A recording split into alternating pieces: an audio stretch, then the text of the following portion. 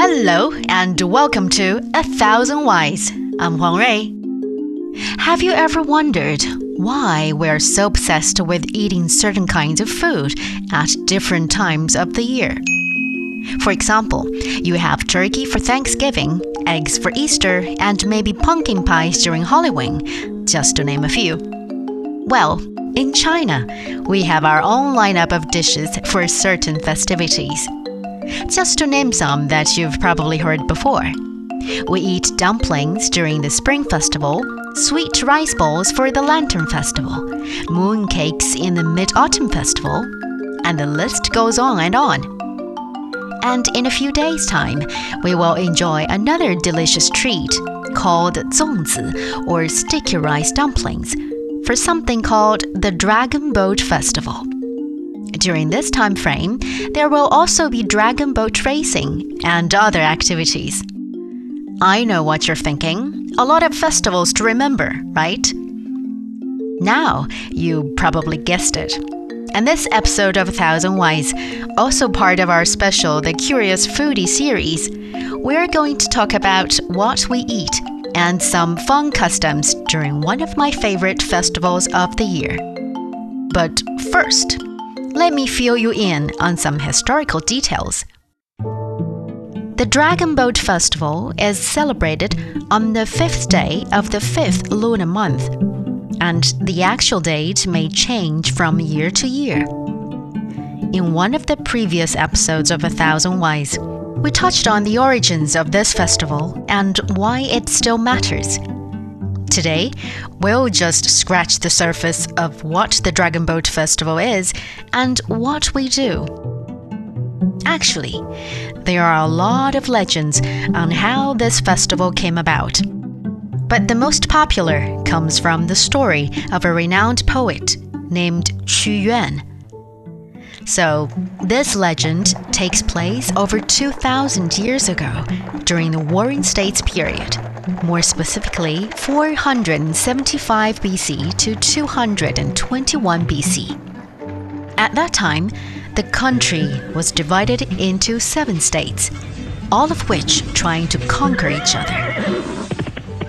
Qu Yuan was a devoted minister and poet of the state of Chu, who fell into despair when the capital city was taken over by Qin, the strongest state at that time.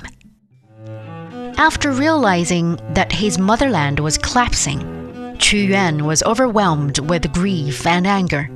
As a result, he drowned himself into Miluo River on exactly the 5th day of the 5th lunar month.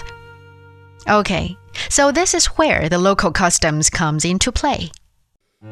Legend has it that when local people heard the news that Qu Yuan drowned himself, they rowed boats on the river to search for him, but found nothing.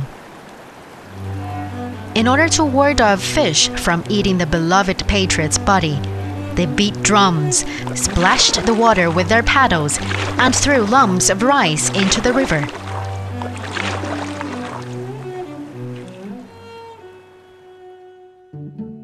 And this is why the act of boat rolling later developed into dragon boat racing, and lumps of rice gradually became what we eat now during this festival, zongzi, or sticky rice dumplings. For those who've never tried it, it's made of sticky rice stuffed with different fillings and wrapped in bamboo leaves.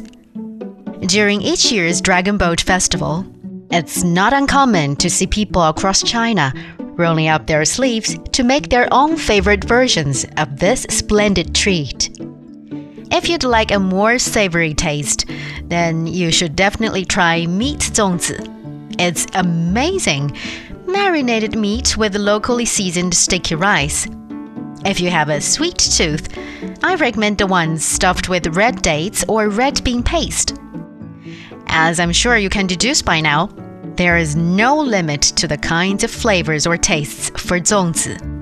They can be stuffed with ham, duck eggs, mushrooms, you name it. One other custom during this festival is prayer for health, safety, and blessings.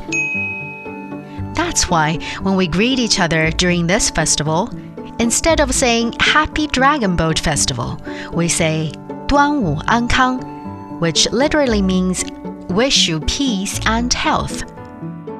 Nowadays, the Dragon Boat Festival is also celebrated in many other Asian countries with different customs. And if your home country is one of them, feel free to share some ways that you celebrate the festival in the comment area. And that's all for this episode of 1000 Whys. I'm Huang Rui saying 端午安康 to all of you. Wish you peace and health. And most of all, a good appetite.